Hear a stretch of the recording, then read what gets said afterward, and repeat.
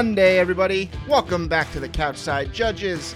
I'm Dan Urban. Follow me at the Dan Urban. I am joined by my friend Scott Fontana, as always. You can follow him at Scott_Fontana. You can follow the podcast at Couchside Judges.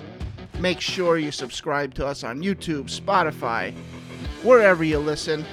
And as always, we talk judging in MMA, so make sure you brushed up on the criteria. Scott has a voice problem, which is an issue for an audio podcast, but I think he'll be able to power through mostly. I'm sure there's some people who would say I had a voice problem before, but this is like a different one. This is one that's not normal. So you guys can hear me, and I don't sound normal, but this is about as best as I've sounded since we're recording on Sunday night, Wednesday. Yeah, it sounds like you're not as bad as Froggy from Little Rascals, but I could see you're cutting in and out a little bit, and it's not your headphones, folks. No. Your equipment is working correctly. Mine is not. Anyway, Scott, we had a big weekend in MMA. We had Bellator 300, UFC 80, Bobby UFC Green. Vegas 80. UFC, I'm sorry, I apologize. UFC Vegas 80, the 80th event in the Apex, the warehouse. That was not considered to be a pay-per-view numbered event. So it still gets complicated from there. Oh, it's wild. But Bellator 300 is their 300th event. I don't think... Does the Bellator Risings complicate things? Kinda. Okay. Yeah, it's a little weird. Yeah. They've also got some strange, like, Monster Energy drink or something like that events they did that I don't even think they actually aired on TV. That they're kind of Bellator events, but it's complicated. It's their 300th numbered event. Just take it. Okay. That's what it is. Their 300th. And they did advertise 301, so will still be Bellator. Ostensibly. Anyway, Bobby Green looked fantastic for about the 30 seconds we saw him, knocking out Grant Dawson. Over in the Apex. Yeah, do you think there's anything... What's next for him? He said he's tired of calling out names. He just wants to fight on certain dates. He doesn't even care who it's against. Well, Dana's saying they're going to see about maybe getting him another fight this year, which sounds fine. I mean, someone like him, I don't think he really wants to waste time. Yeah, he said December, so... That would be fine. Anyone in mind? You know what they haven't done yet? They've been trying. Third time might be the charm. It's a bad matchup for him. I know where you're going. Jim Miller. It's a bad matchup for him. For Bobby Green? For Bobby Green. Yeah. He will get omoplated, Kimura'd, something with a shoulder, and it's over for him. I wonder if they would bother doing that just because they don't want to blow this hype off. Obviously, they want to protect Bobby Green. Exactly, I get like you're saying, but right.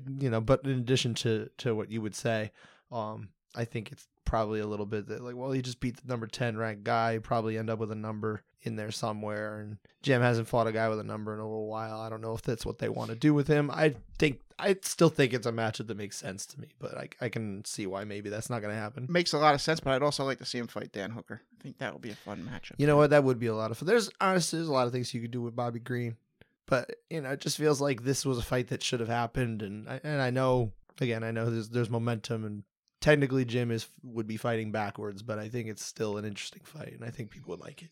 All right. I'm always down for a Jim Miller fight, just as long as it doesn't mess up his schedule for the UFC 300. Right. Well, I mean, he's probably got to get one more in before that anyway. I think they're tracking 300 to be somewhere around May-ish, if I'm not mistaken. They're already at 296, or March, maybe right? It is. The end of the year is 296? Yeah, it'll be 96. So probably April or May, you're right. Yeah, April, May. Anyway. Depends what they want.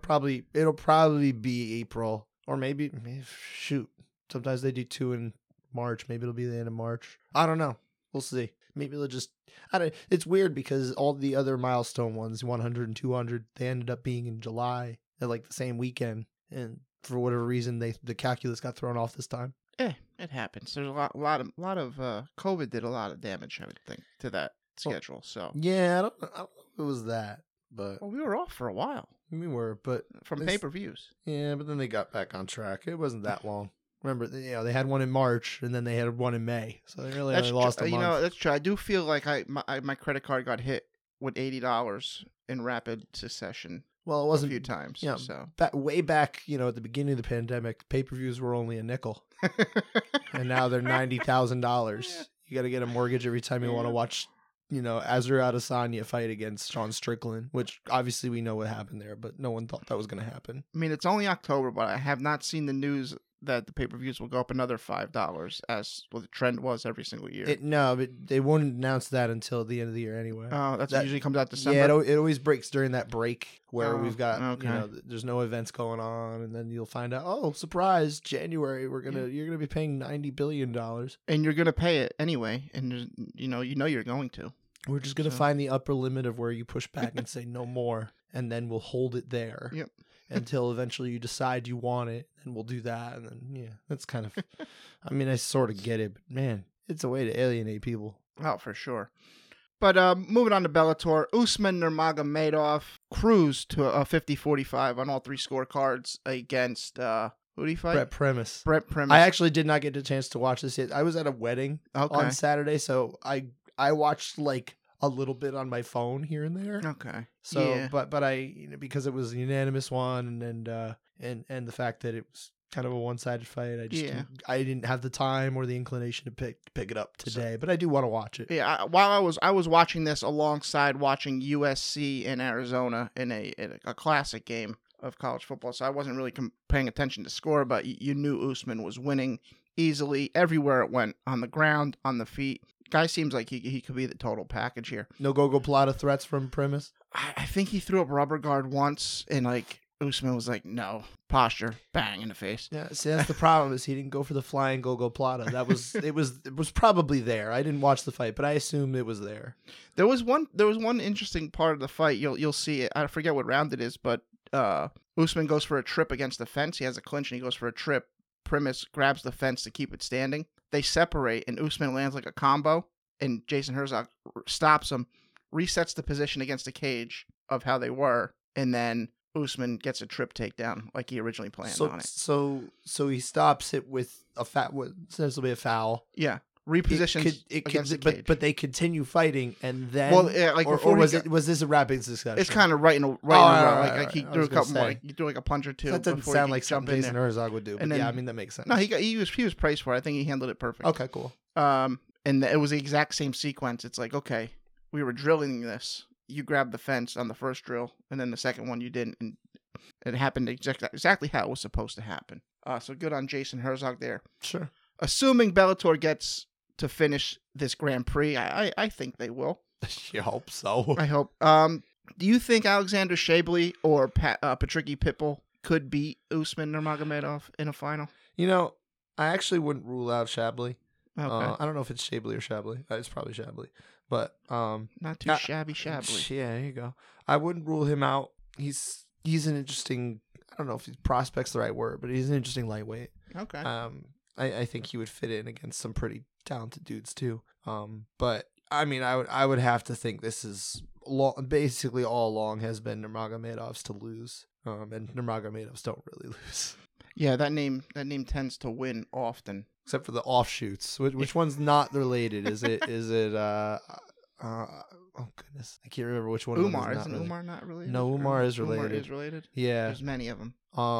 It might be Abu Bakar. Okay, I don't think he's related. I think he just happens to also be named Nurmagomedov. But you know what? Who knows? My voice is going. Maybe my brain is too. Okay. Yeah. So my voice is coming. That's the crazy thing. As terrible as I sound, and I sound atrocious, right, everybody? Agree. This is so much better. This is so much better than it was. The judging was pretty great. On the whole, UFC Vegas 80, 18 of 19 unanimous rounds for basically a 95% unanimity rating. The only split round was a 9-8 split. So they agreed on the winners on every single fight. And one round was a 9-8 split. You just don't see that very often. That was impressive. Junichiro Kamijo is to blame for this. Non-100. Come on, Junie. Messed up. Take him off the cards. I don't want to see his name again. Take his license.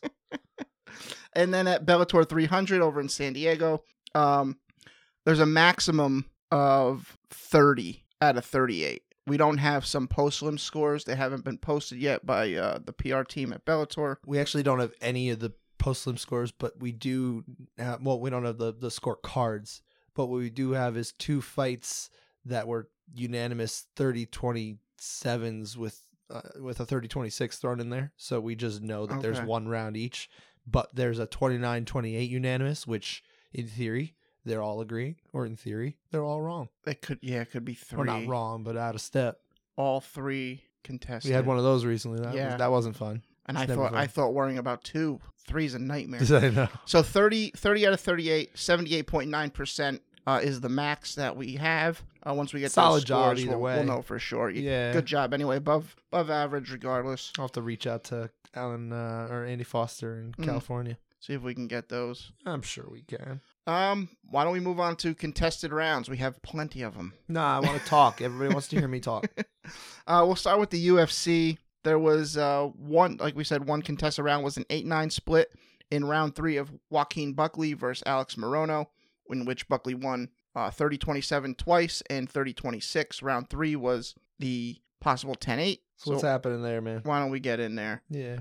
I think it's a very good round for Buckley. Morono is still returning fire, but he's getting hit with some big shots from Buckley. At no point did I really think Morono was as hurt as the broadcast was making. I thought he was just more tired than anything. He was shooting desperate takedowns. Seems to be that's where he really wanted to fight. He did get a takedown to side control, did nothing with it. Buckley stood right back up. I think Buckley's landing with some solid damage. He busted up the lip a bit. He doesn't have really a lot of duration during the round. He did eat some shots from Morono. The thing is, he gets a takedown late and on the ground. He doesn't really do much. He doesn't let his hands go to try to pass or land some big shots there. I think it's a very strong 9. There's only one way to score it, and that's for Buckley. So I'm good with an 8. I don't really have any Ds other than damage, and that's the one you need. I just don't have it to the degree where you can get it on your own. Yeah, even damage. I mean, there's good damage here, right? But I guess I would have liked to have seen him be even a little more, just to feel real solid about it. Maybe I'm bloodlusting here, I don't know. But this was definitely an unusual 8-9 split, I thought. I'm a little surprised that we were talking about it. Okay. But I mean, like you said, it's a heavy 9. A 10-8.5 or a 10-8 in CSJ like we do. But yeah, I don't think a 9 or I don't think an 8 qualifies here. It's the third round. It doesn't really matter. I mean, it does. We obviously talk about it and we care, but yeah, it didn't affect the result of the fight. So it's really just kind of a degrees thing. I disagree, but it's not offensive. Yeah. It's not offensive. And if this is the Joaquin Buckley we're gonna get at welterweight, we're in for some fun fights where this guy's not gonna gas. Yeah, Morono's no joke. So. Morono really isn't a joke there. He's that's a solid win. I'm curious to see what they do with him next. I think he's still got, he's got to get a couple more before he starts getting the real top guys there. But yeah, it's a good win for sure. And we're gonna go over one more round from UFC that was unanimous across the board because it wasn't unanimous for Twitter, and they lost their minds on this. We're talking about Vanessa Demopoulos defeating Kanako Murata. Which is what I predicted would be the one we would talk about on the show anyway. And we are talking about Technically, I was wrong, but also right. I should say, did we match the judges from the previous fight? Sal D'Amato and we didn't. We didn't do the breakdown. Sal D'Amato and Jacob Montalvo had it 10-9 Buckley, as Scott and I did, and Junichiro Kamijo had the 10-8 for Buckley there. Like I said, take his license. He should never see it. He shouldn't be allowed to watch fights anymore for this. This is a horrible decision. How could he? How could you, Kamijo? All right, back to the Twitter rage. Vanessa Demopoulos defeats Kanako Murata. Unanimous decision, 29-28, unanimous. And all rounds unanimous. All rounds were unanimous. There really was only one way to score each round, and I think the judges got it right. Twitter does not think so because they think top position auto wins. So what were people saying? Because you got to catch me up. I missed this. Okay, mostly the gambling community. Get out of here. For sure. They were mad? They were mad. Not them. And I tweeted out, I said, listen, 29-28 either way probably makes sense. And Aaron Bronstetter had it. He had it for Murata, but he said, listen, round 2 is a lot closer than it looks.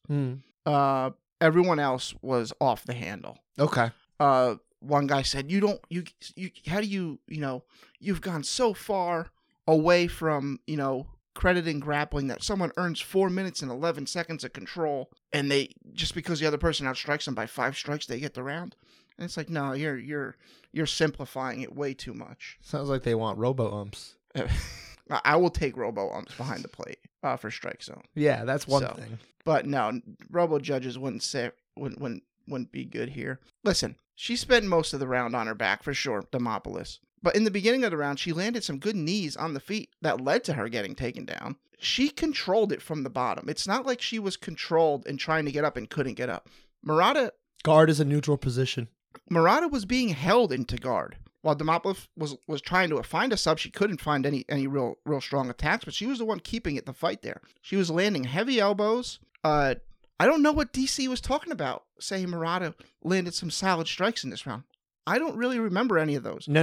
I'll correct you here. I mean, not correct you, but I'll amend what you're saying. DC fell in love with the Donkey Kong, King Kong double fist that missed throws that completely missed. The four attempts that completely missed. Loved them. He thought they were fantastic. He's like, do it again, and it wasn't working the first time. It wasn't working the second time. But yes, he saw those as like those were good, but they didn't land. They weren't landing. I mean, the elbows from the bottom, they weren't the strongest elbow we've ever seen, but they were good elbows. They were fine. I mean, when you look at, if you literally just look at the exchange at the ground, like you could see how they would be, maybe worth it compared to what she was absorbing back. But I don't think they were even that strong to begin with. There was no steam on anything Murata's throwing. Yeah, it's just touching. It's just touching. I think this round is a Demopoulos round and a perfect example of how someone on their back can win a round.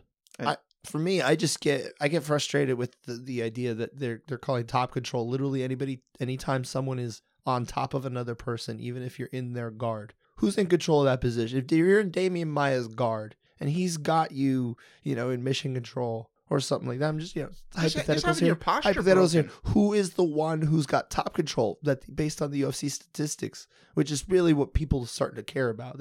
They just see the number and they adopt it as a reason that you need to give it to them. But that's not really what it is. And judges don't have those numbers, and that's not the way the criteria works. Yeah, they even had a little discourse with John Gooden and Paul Felder trying to figure out what name Eddie Bravo's system Demopoulos was using.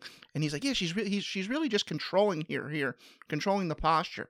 And it's like, okay, so we're going to reward Murata with the control time? Yeah, in the time she's being ludicrous. Controlled? It's ludicrous. It is taught to judges as a neutral position. Full guard is a neutral position. No one's technically in control of that by default. And I was thinking, because we did our show last week of wording to change the criteria. Mm-hmm. I wish I thought of this. Like maybe we should define how certain positions should be seen in the criteria. Yeah, there's probably slight edge here. There's obviously you'd have to leave some room for leeway because there's so many weird positions that the body can end up in. But yeah, I think by and large it might not be the worst thing to define a couple of them as, generally speaking, we're looking at a position that is this, Right, because we take the test of all these positions. What's this position? What's that position? What's this submission? What's that? And it's if there's a correct answer, so they have to know what it is. If there's a correct answer, then it probably should just be defined in the book too. And granted, most regular people aren't going to read that, but it still ought to just be in there. Why not? Mm-hmm. If it's being taught, why not put it in? Exactly. So the three judges who all had it the way we had it for Vanessa Demopoulos. Yeah, I had it that way too. Sal D'Amato, Eric Colon, and Chris Lee. Fine score. There's really no reason why people are up in arms about Take away their licenses. No judges. No more judges. And so we're going to do one round from the Bellator main card, the opener of Liz Carmouche defending her title against Ilima-Lei Macfarlane. There were obviously a bunch more rounds from Bellator prelims and apparently postlims too, but we just decided to isolate to the main card. Yeah, so Carmouche wins round 5 TKO leg kick. Ilima-Lei was finished. That was quite a kick too. She really couldn't walk. She came in with a knee injury, I believe. And Liz, even though they're friends, eventually she's I got to kick this and win this. Yeah, I mean I don't think it's bad sportsmanship. It's just trying to win a fight. Round 1 is the round in question. I hate that we're talking about this round because this round they came out like there was two friends fighting. No one really had any sense of urgency or desire to hurt the other person. Sounds like they should both be removed from the title picture and suspended, and someone else just gets their spot. Yeah, exactly. That's what another promotion might do. I mean, this is the one exception where friends probably should fight each other. Yeah. In for a title. No, it's different. So, it is different. Round 1, it's just so that they don't really do much to either person. It's like some leg kicks, some jabs, some punches. No one's trying to put a stamp on There's anything. not a lot of scorable offense here. It's just not. I think Carmouche edges it. I think if he scored it for McFarlane, it's fine. I just have an issue with this where it's such a tough round to score. You have to actually these three judges had to write a name down for a round like this, where no one really tried to give them anything to score.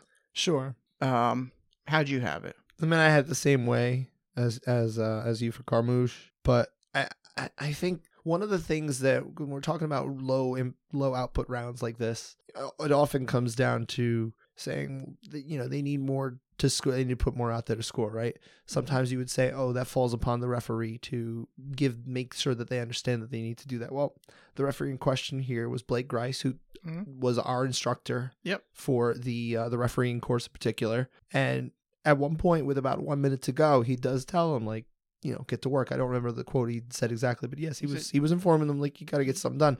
Nothing's happening as a result of it. At what point is a referee supposed to interject themselves in the first round of a fight? It's kind of a tough thing because they are still feeling it out. Yeah.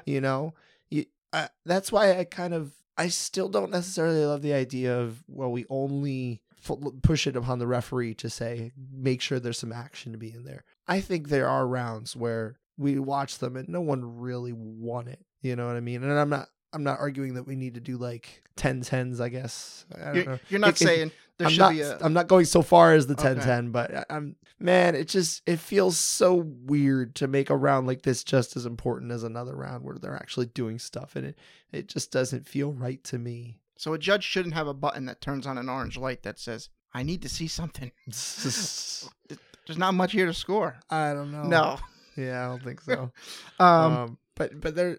That's why, the 5-point system that I'd mentioned is kind of like that, crazy idea that's never going to happen. But, I understand that there are people who are fans of it. It was an old kickboxing thing, right? I think if you had that system, you would just give them both zeros and you say, well, they didn't do anything, so they don't get anything. Yeah, then in a later round, maybe you give Liz Carmouche some more points and she can really start distancing herself. That's why I kind of like the idea of it. But it's not, it's pipe dream. I understand that. And to go back to what you said, Blake Grice at the start of round 2 calls them both to the center. He says, hey, we're in a fight. You have to fight and give these judges something to score. Mm-hmm. So he's letting them know you need to do something so the judges can properly assess this fight. It's a good thing we had him on this fight because he obviously understands, as someone who instructs and teaches, he understands all these perspectives on it. So, great job by Blake Grice. Yeah. He's a referee that, honestly, if you don't watch Bellator, you almost never see him. He doesn't work a whole lot of UFC events. Just for whatever reason, they don't go to the commissions where he tends to work as often. But terrific official. And I think it was really great that he was on this title fight and be able to show that, hey, this is what a good official is supposed to do. Yeah, I've seen him on Contender Series. Obviously, we're a little biased here, right? Oh, yeah. You were in the course. Obviously. I understand that. But, again, good job by Blake. Yeah, for sure. The breakdown for the judging in this round, Brian Miner and Felicia O were in the majority with me and Scott for 10-9 Carmouche, while Ron McCarthy scored at 10-9 McFarlane. Like we said, there's really no issue. Take his license. Either way there. Everyone's unlicensed after this one. That's right. Like I said, no more judges. That does it for the contested rounds. Like we said, there was more rounds from Bellator and that the we just didn't get uncontested rounds too. We're done with those. Yeah, uncontested rounds. Yeah. The outrage. We're on to the finishes. At UFC, we had 4 finishes, 3 TKO or KO. I see you changed it. I always upsets me. 1 sub and 3 happened in the first round. The sub was the only one that made it to the second round. Bellator had 7 finishes, 4 TKOs, 3 subs, 4 in the first round. By the way, all those were in fact actual TKOs. There was no KO. I was actually figuring that because there's no parentheses here. Or slash. Yeah, there should be a slash. This is a very in joke that no one should care about. What was your favorite of the across it all? I didn't get to watch every single thing like I would have liked to, but I watched as many of the big ones as I could, and I really liked Drew Dober's finish of Rick Glenn, where he's just destroying him with left hands. It's just left and left and left when they're standing, and then left and left and left when on the ground. Man, I can't believe Rick Glenn took as many of those as he did, because Drew Dober, as we know, hits real hard. It was just like 2 minutes of I hope I survive. Yeah, it was just over a half round. Yeah. That was an impressive performance and a good bounce back for Dober after losing to Matt Frivola. We were there for that one, right? Or were you in Newark for that fight? I can't remember. Newark? Did you go to Newark? Yeah, I made it to Newark. Yeah. We were both there then. Yep. I still picture where I was exactly at that point, yeah. I was in my seat. Yeah, so was I. What was your favorite? Joe Pyfer putting Abdul Razak Al-Hassan to sleep. A super, super tight arm triangle. He almost got it in the first round standing. Made a mistake. Yeah, Al-Hassan was able to get out. But in the second round, on the ground, he locked this in. It's probably one of the tightest arm triangles I think I can remember. And Al-Hassan, he's not even able to get his body super low because the cage was impacting him. He was. It was a squeeze. Oh, it looked like a great squeeze. I mean, you kind of knew he had it even without it, but you're like, man, if he could only have gotten it lower, might have been a little quicker. And then Al-Hassan starts punching the shoulder. We all know it's a tap. He's tapping, but he's tapping with a fist. Yeah, it was a little strange. Like Mark Smith's like, "Are you tapping?" And then he's like, "So okay, yeah, it's over." I actually watched that one on my phone with my brother-in-law at the wedding, and I'm watching it and I'm like, it looks like he means to tap, but that's not like what you would think of as a tap. So I don't know. Yeah, and obviously I'm watching it at a wedding, so it's and on my phone. So how great is my view on this, but. Yeah, did it look like a tap to you, like as it was live? It felt like, okay, I know he's tapping. Yeah. But he also has a fist. So I don't know if these are just final attempts and he's just willing to go to sleep and he's just going out fighting. I feel like with so much gray area lately with the way people have tapped or not tapped or been limp or not limp and that kind of thing, I feel like Mark Smith was probably just trying to make sure everything was crystal clear when he did it. Yeah. And I think it was probably smart too. Especially in a choke. Because if it was in a joint lock, and you're doing that, you know, it could end where you're out for the next 6 months with an injury. Yeah. So you don't want him to be out for too long. Obviously, there are dangers there, but I think Mark Smith handled it perfectly fine. Yeah, I got no issues. Yeah, but yeah, super good win for Joe Pyfer. You got to start seeing where he goes against some other competition. He's probably due for an upgrade. Well, I think for sure. Yeah. So that does it for UFC 80 or Vegas 80 and Bellator 300. Looking ahead to next week, we got UFC Vegas 81. 81. Headlined by Sodiq Yusuff taking on Edson Barboza at 145. What do you think of this fight? I like it. I had different ideas for what they could do with Barboza, but I was probably pushing him a little higher than the UFC wanted. But this has fireworks written on it. Mm-hmm. I think it's gonna be a lot of fun. I think the winner of it can really go on to some interesting fights too. Yeah, for sure. You don't make picks, right? No, I don't like to make no picks. pick making. I don't like to make picks. He is just... I don't want to upset anybody. There's no point. No one cares what I think anyway. That's true. There's like a few, like sometimes my brother-in-law or someone else I know will be like, hey, you got in this fight. And I'll tell them, but because I have ideas. Yeah. I don't sit here not thinking about it. But Far from the days of a little gym next to a pancake shop when I'd ask you, who do you like in this? And you're like, this guy. I'm like, I like this guy. And you're like, you want to give me $20 when you're wrong? Yeah. And I'm like, hell yeah, I want to do that. I got a lot of $20 bills from you. It was pretty good.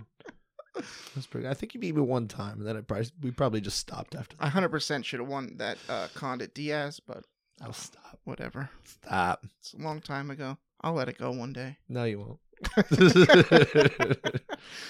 This is of course in Nevada. Yeah, we're in Nevada, so we'll and they're not split. We don't have some in California and some in Nevada. We got the whole crew is there, so everyone who's available and wants to take it is pretty much there. Probably gonna be there. Yeah.